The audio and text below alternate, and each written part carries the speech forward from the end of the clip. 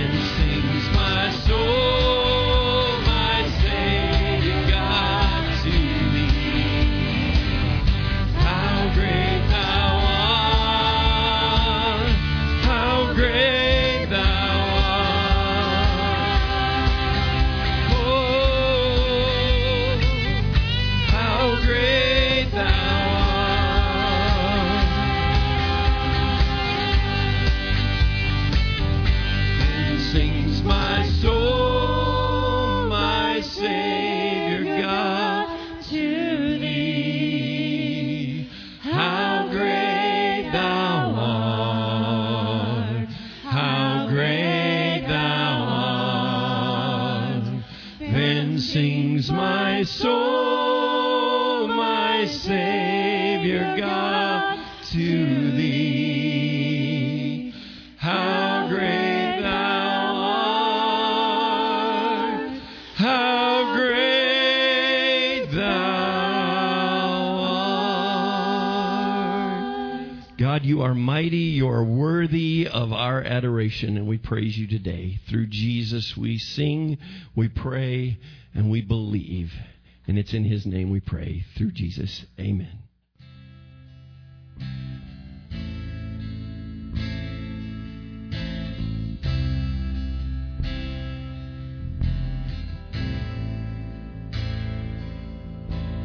I just want to speak the name of Jesus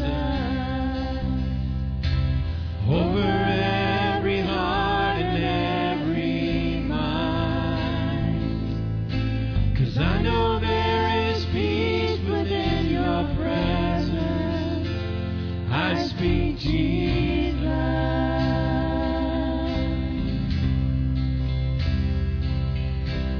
I just want to speak the name of Jesus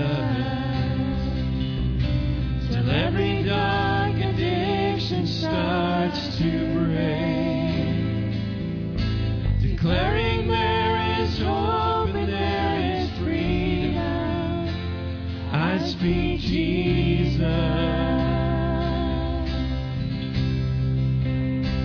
Your name is power, your name is healing, your name is life. Break every stronghold, shine through the shadows, burn like a fire.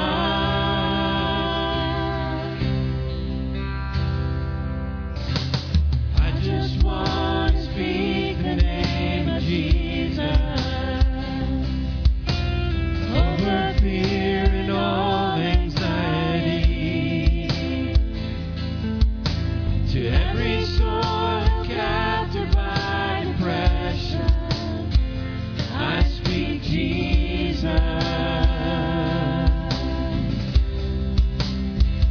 Your name is power, your name is healing, your name is life.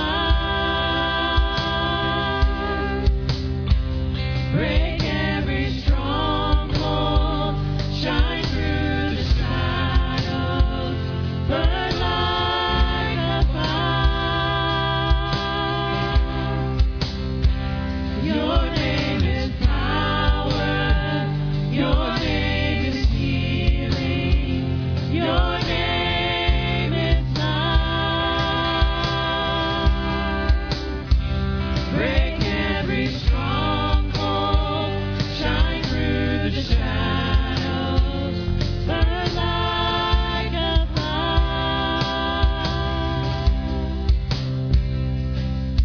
Shout Jesus from the mountains, Jesus in the streets, Jesus in the darkness over every enemy. Jesus for my family, I speak the holy name of Jesus.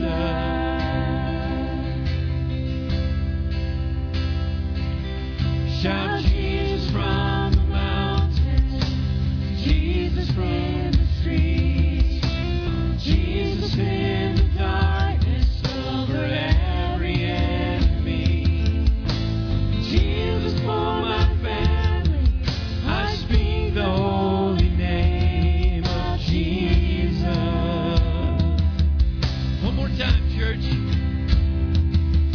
Shout Jesus from the mountains, and Jesus in the streets, Jesus in the darkness over every enemy. Jesus for my family, I speak the holy name of Jesus.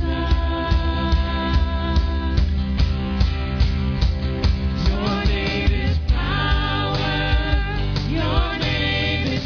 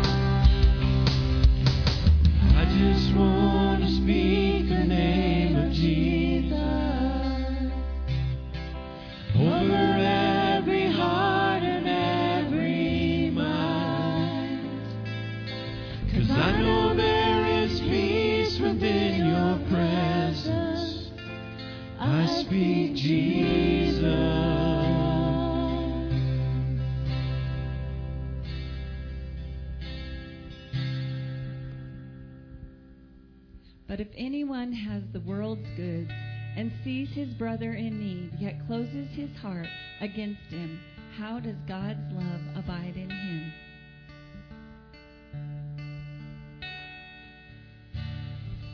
You were the Word at the beginning, one with God the Lord Most High. Your hidden glory in creation, now revealed in you are Christ. What a beautiful name it is.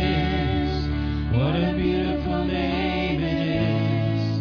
The name of Jesus Christ, my King. What a beautiful name it is. Nothing compares to this. What a beautiful name it is. The name of Jesus.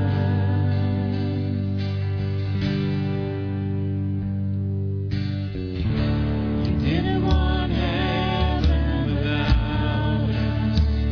So Jesus, you brought heaven down. The sin, the grave, your love, the greater. What can separate us now?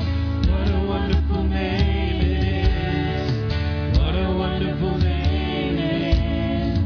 The name of Jesus Christ, my King. What a wonderful name it is. Nothing compares to this. What a wonderful name it is. The name of Jesus. What a wonderful name it is.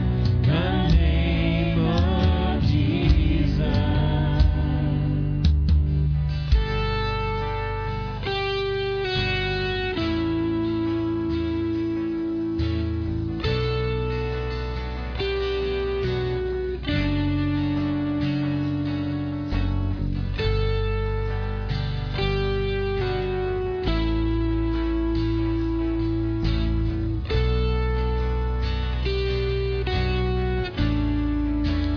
Death could not hold you, the veil tore before you. You silenced the boast of sin and grave. The heavens are roaring with the praise of your glory. For you are raised to life again. You have no rival.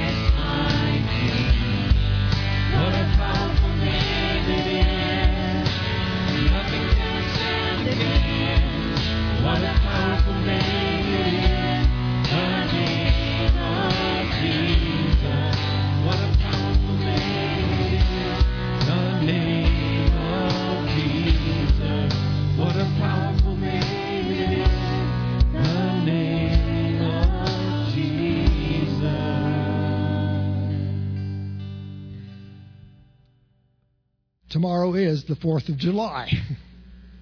I think it's been announced a time or two this morning. And it commemorates the day that the American colonies declared their independence from Mother England. But what led up to that? Well, through aiding the Americans in the French and Indian War, it seems that the British government had built up a great debt trying to raise and maintain and equip an army on a foreign soil. And so, after it was over with, they felt like that we Americans should help shoulder some of that expense. So Parliament enacted a number of different taxation acts. Well, the colonists believed that Parliament could enact laws, but we were independent enough that we thought only our elected officials could enact taxes, and so taxation without representation was their attitude. So they formed a bunch of committees. They even eventually formed the Continental Congress to try and find common ground, but they never were able to find any place that they could agree. So fighting broke out in April of 1775, and then on July the 4th, 1776, they declared their independence. Well, over the next several years, over 200 battles were fought, mostly on land, but some even on the seas. There were not only the colonists, but there were also Germans and French, some of the Native Americans, even some of the slaves joined in the fight. But independence was not won. The war was not over until 1783, when the Treaty of Paris was actually signed. So now we celebrate independence. And that's something we Americans, we value very highly. We see signs and flags that say, "Don't tread on me." I brought myself up by my bootstraps. Nobody can tell me what to do. You know, what's true for you may not be true for me. Well, where did all that come from? Well, how about in the garden? You see, God had made it very plain to Adam and Eve what was right and what was wrong. You can eat of everything in this garden except that tree. But Satan came along, and he convinced them that they'd be better off determining for themselves what was right and wrong. And we've been paying the price ever since. Proverbs 14:12 says, "There is a way that seems right to a man, but it leads to death." And isn't that exactly what God told him? In the day you eat of it, you will die.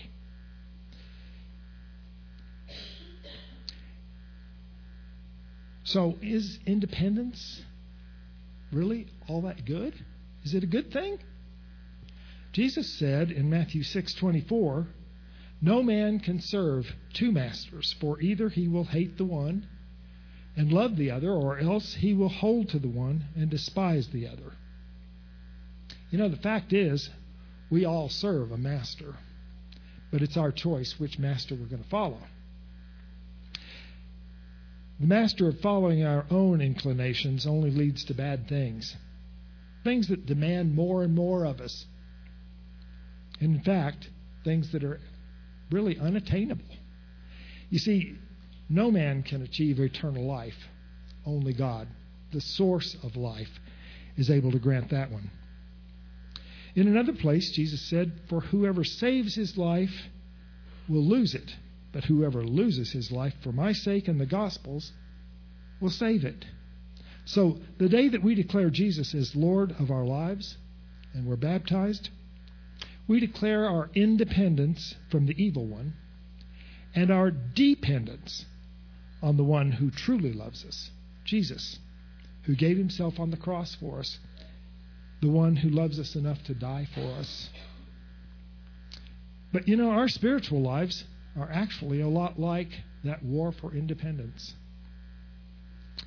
We declare our dependence at that point, but the battles continue for the rest of our lives because we live in that middle place called life. Daily, we make wrong choices, and they almost always turn out to be bad. But John tells us if we confess our sins, He is faithful and just to forgive us our sins and to cleanse us from all unrighteousness. His blood continually washes us clean. So we can join with the Apostle Paul in saying, I press on toward the mark for the prize of the high calling of God in Christ Jesus. So that one day we can say, I have fought the good fight, I have finished the race, and I have kept the faith. Henceforth there is laid up for me the crown of righteousness, which the Lord, the righteous judge, will award to me on that day, and not only to me, but to also all those who have loved His appearing. On that final day, our goal is to hear our Master say, well done, thou good and faithful servant. So, as we take communion, we celebrate our dependence. Let's pray. Father of mercies, how grateful we are that you loved us so much that you gave us your Son, so that whoever chooses to believe in Him and follow Him can attain eternal life. Lord, in this act of communion, we acknowledge our sin, and we further acknowledge our dependence on you for guidance and ultimately for life, true life. Thank you for the promise that your blood continually washes us clean. Thank you for the gift of dependence. For you yourself said, come to me, all you who are heavily burdened, and I will give you rest. For your yoke is easy, and your burden is light. And that's true because you've done the heavy lifting of dying in our place. We no longer have the fear of death as a taskmaster, and thus we're truly free to follow you and follow your guidance and live life eternal. It is in the precious name of Jesus that we bring this praise. Amen. Story is told of Everett Swanson. He was a preacher. In 1952, he flew from Chicago, Illinois, to South Korea. For those of you that are history buffs or watched MASH, you know that that was the height of the Korean War. And he flew over there to preach to the troops. It was winter. It was very cold. And he had just got to the house. He had his coat on, and he took his coat off, and he laid it over the back of a chair, took a step away, and a kid ran through the house, stole his coat, and took off running. So Everett gave chase. He was a preacher, but he was from the streets of Chicago, and ain't no kid going to steal my stuff. So he goes chasing after him, and apparently it looked a little like a scene from Aladdin where a kid's jumping and running and in and out and all around, and he's chasing after him, and he just thinks he's just about got him. He goes around a corner. I got him trapped now, and he goes around, and the kid has disappeared. He's just vanished. But his coat is laying over there. And he's like, okay, well, at least he dropped the coat. He reaches to pick up the coat, and there are two little children underneath it. Not the kid, but some other kids. And he looks around, and there are piles back in this alley, and there are kids under all of these rags and jackets. And he stumbled on a makeshift orphanage. Kids that their parents had been killed in the war, and they didn't know what to do with them, and so they were just all hiding together. He went back to the house where he was living, and he brought soup back for them, and they all tried to care for him the best they could, but he stayed up all night stressing about it, all night long. And at sunrise, he runs back to check on them, and he finds there are soldiers there. The soldiers weren't harassing the kids. They were checking on the kids. He talked to the soldiers, and he said, yeah, we come out here every morning, and the ones that didn't make it through the night, we load up their bodies and take them away, and we try to do what we can, but we just can't do very much. What are you going to do? And he said it just haunted him, that question. What are you going to do? It was telling in his story that when he flew home, the drone of the engines sounded like, what are you going to do? What are you going to do? What are you going to do? And it just It just ached. He went back and he was at his church in Chicago, and he went to lunch with a buddy of his that was a businessman and really important in the church. He was telling him this story. They went back to his office, and he pulled out the desk drawer, and he handed him a check. It was a blank check for $1,000. Now, at that time, that was a lot of money, and I looked it up this week. It would be between $11,000 and $12,000 of our current money. It was a decent amount of money. And he asked the gentleman, Everett Swanson, the preacher, asked him, he said, "What is this for?" And he said, "The Holy Spirit told me when I started this business that I was going to help take care of widows and orphans. And I should have that check and others ready all the time. So I will have more of those." And he writes his name and it gives it to him. And that act became the beginning of what we know as an organization called Compassion International. Now, many of you have heard of this organization. They fill out the little cards. You send, $20 a month or $15. I don't remember what the amount is. And it goes all around the world and it helps kids. That's how it started. I don't really want to talk about the organization, but that word compassion is where I want to focus today. We're in this series called Road Trip, taking God with you wherever you go. We're going to be in Mark chapter 1, if you'll start turning that way. If you're online or on the radio, thanks for joining us at Central Christian Church in Portales. We're glad you're here. Mark chapter 1, I'm going to read from the English Standard Version. It's not one I typically use, but I wanted you to hear it in this version. Now, the problem with this word compassion, it's an easy church word to talk about, and lots of people have it. But here's the problem with it.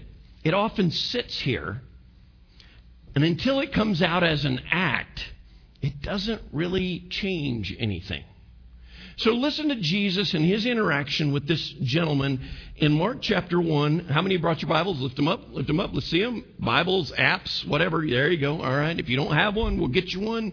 If you want a free app, you can get on there and get it off of ours. But we're a Bible believing and a Bible, there we go, Bible using church. Mark chapter 1 verse 40. And a leper came to him, imploring him, and kneeling said to him, "If you will, you can make me clean." Moved with pity, he stretched out his hand and touched him and said to him, "I will be clean." And immediately the leprosy left him, and he was made clean. And Jesus sternly charged him and sent him away at once and said to him, "See that you say nothing to anyone, but go, show yourself to the priest and offer for your cleansing what Moses commanded for a proof to them." But he went out and began to talk freely about it and to spread the news, so that Jesus could no longer openly enter a town, but was out in desolate places, and people were coming to him from every quarter. The Greek word that we get compassion from is this word, symphonia. Everybody say symphonia. I'm sure that's not how it's pronounced. I don't speak Greek, and I'm sure that's not how it's written. It's in those funky little letters. But it comes from, and you'll recognize this if you're used to the King James, from 1 John 3, the verse that Suzanne read earlier, but listen to it from the King James. "But whoso hath the world's good and seeth his brother have need, and shutteth up his bowels of compassion from him, how dwelleth the love of God in him?" The word translates bowels. And that's probably a more accurate description. Because when you feel something, when you really feel something, you don't feel it in your chest heart. You feel it in your gut, don't you? You feel it in here. You know, when you meet that certain someone and there are butterflies. They're not up in here. They're down in here. So, husbands, if you want to talk really biblically to your wife, I want you to look her right in the eye and say, "Oh, baby, I love you with all my bowels." "Oh, honey, you just fill up my bowels."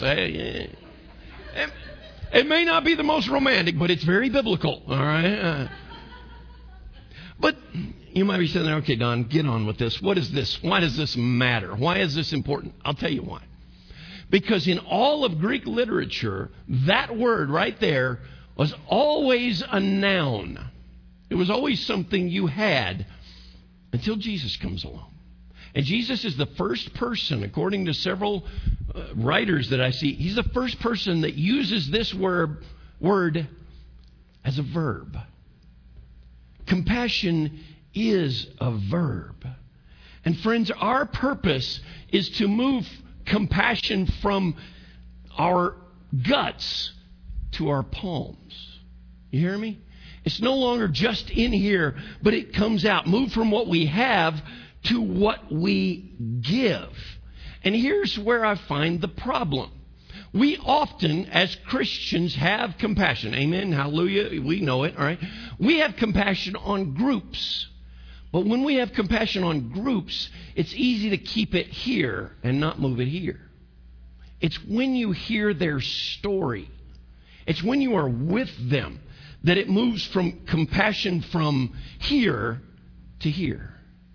When we hear what their story is, it'll change your viewpoint.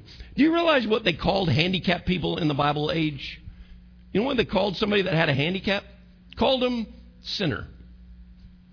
I don't like it. I'm just saying that's what it was. Remember the whole business where a guy comes up to Jesus and says, who sinned, this guy that was born blind or his parents? If there was a malady in you, a physical problem, which I think is incredibly rude, lame, blind, leprosy, it's because you sinned. It had to be because you sinned. Now, you may not be wrong, but you're probably not right.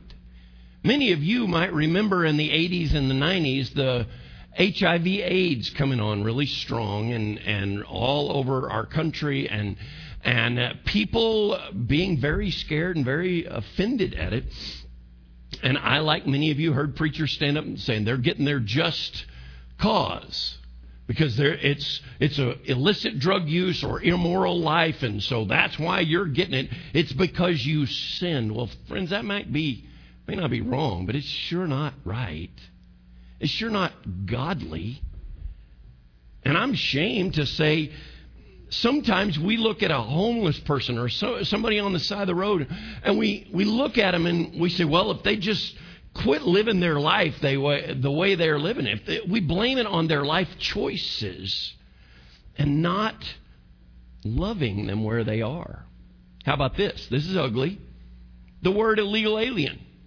We don't like it. As a group, probably most of us in here, and I know this is going to step on some toes, most of us in here don't like that terminology. They're illegal. It says it right there in the name. But most of those are a dad trying to do something for their kids. And when you do it individually, when you hear their story, it changes everything. And there's not a dad in here that wouldn't do anything for their kids, even break the law if that's what it meant. True? And see, when you do it as a group, my compassion stays here. But when you learn their story, it's right here. And that's hard. This guy had leprosy, okay? He had leprosy, and he was desperate, and it was nasty. I was looking up some stuff, and apparently the leprosy they had and what we have in our day and time is not the same. I could find pictures and gross you out and all that kind of stuff, but they're current pictures of what, and apparently the leprosy of that time was incredibly aggressive. It could get in their leather. It could get on their clothes. It could live on their walls. It was fast growing. If you mentioned the word, then that person was untouchable. I mean, can you imagine a disease that spreads fast, that causes fear, it infects others? We don't know anything about that, do we? We don't know nothing about that. Fun fact I learned. Okay, in the rabbinic text, do you know how far apart a leper, what a leper was supposed to do? Most of you know a leper is supposed to wear a bell so they can hear them coming, and they have to yell out, unclean, unclean. But do you know how far apart they had to stay from anybody else? Well, technically it was 4 cubits. A cubit is your arm's length, and they ended up making it 18 inches. How much is 18 inches? 6 feet. See, they were socially distancing way before it was cool. I just thought that was a fun fact. Take home and wow your friends. But here's something to think about. I want you to look at where we are in the text. And why did this guy come running to Jesus? Now, hear me. You and I know that Jesus is Messiah. You and I know all the healings. But look where we are in the story. We're in the first chapter of the book of Mark. Mark is the earliest of the Gospels. And I sat there and read through it this week multiple times. And the timeline on the first chapter is Jesus hasn't been preaching very long. In fact, just a few days. How did this guy, I mean, we all know, it spread all across the land that he was healing people. But maybe by that time it hadn't spread very much. How did this guy know that guy would heal? I think, my opinion, I think he was looking. I think he was probably raised in the law. He was raised and he understood Messiah was coming. Jesus said, you go do what Moses told you to do. I think he knew the law, so he was probably a Jew. He was probably an Israelite. And I think he was looking for a Messiah. I think he was looking with his eyes and his ears. And when he saw it, he said, if you're willing, I know you can. I mean, look at the faith of this guy. His faith is off the charts. Where is yours today? You see, I think listening to God and listening for God doesn't happen on accident. I think it's intentional. Remember, if you were with us a few weeks ago, I said this. The more you see God, the more you'll see God. And most of you looked at me and went, what? But the more you look for God working in your world, the more you will see Him working in your world. Is that a fair statement? And I think the more we listen for Him talking, listen for His guidance, the more we will hear His voice. Another statement. How many of you like your friends? Wow, only about half the arms went up. That is... Okay, next week's sermon, I already know. How many of you like your friends? Okay? It's pretty easy to like your friends, true? But it's often harder to like someone who is unlike you. Okay? That doesn't make you a bad person. It makes you a human. Can you imagine what Peter and the other guys are when this whole scene is playing out? This guy comes running in here, sliding up on his knees and saying, if you want to, if you can heal me. And Jesus reaches out. I wonder if it went into slow motion in all their heads. Peter's like, no. Yeah. They're all trying to stop him because look at the ramifications of Jesus touching this guy. If he touches him, if this guy touches the hem of his garment, Jesus is immediately unclean for 7 days. Not even worrying about, I'm not even talking about the leprosy part. He's just ceremonially unclean. He cannot be with people. He cannot be in the synagogue. There was a cost, to this. It would make, he's unclean for the temple. But friends, compassion is not just something I feel. It's something I do. You hearing me? It's something that we reach out and do. If we follow Christ, we will see others as Jesus sees them. Not as a project, not as a sinner, but someone that is valuable to God. Then it moves from a verb, or from a noun to a verb. Then it's an act. I put my feelings aside and I act in compassion. And in 4 words, Jesus changes the road we're on. 4 words. This guy, hey, if you're willing, you can make me clean. Jesus says, I will be clean. That's it. 4 words. He transforms the road you and I are on. You know why? You and I are on the road of take care of yourself. Let's just be honest. That's how our culture is, look out for number 1, take care of yourself. But Jesus, He assumed that His clean was more contagious than the unclean. You hear this? I want you to see this. Jesus assumed that the cleanness He had was more contagious than that guy's leprosy that was unclean. Everybody else is worried about the contamination, and He's believing in the contamination. He's sharing the contamination. Could Jesus have spoken a word and healed him? Oh, yeah, we see it. Could He have told him to go wash in the pool of Shalom? He did that to somebody else. Could He have waved His hands? Could He have danced to jail? He could have done a zillion different things. But He touched him. And that was an act of compassion, not a feeling of compassion. You hearing me? Question. Have we avoided people, whether it's a group of people or individual people, because they're not like us? They don't go with us. We're afraid that it'd get on us. You see, Jesus assumes our clean will get on them. Now, teenagers, I get it. We've talked a lot about watch who you hang out with, all right? Can how your friend group pull you down? You absolutely are correct there. But Jesus is presupposing that our goodness will drown out their badness. We need to be proactive about that. Because the more we encounter Jesus, the more we will see people clearly. Sometimes Jesus hides behind the mask of a child. A couple of weeks ago, we were at high school camp, and I'm one of the small group leaders, and we got into a small group. I didn't have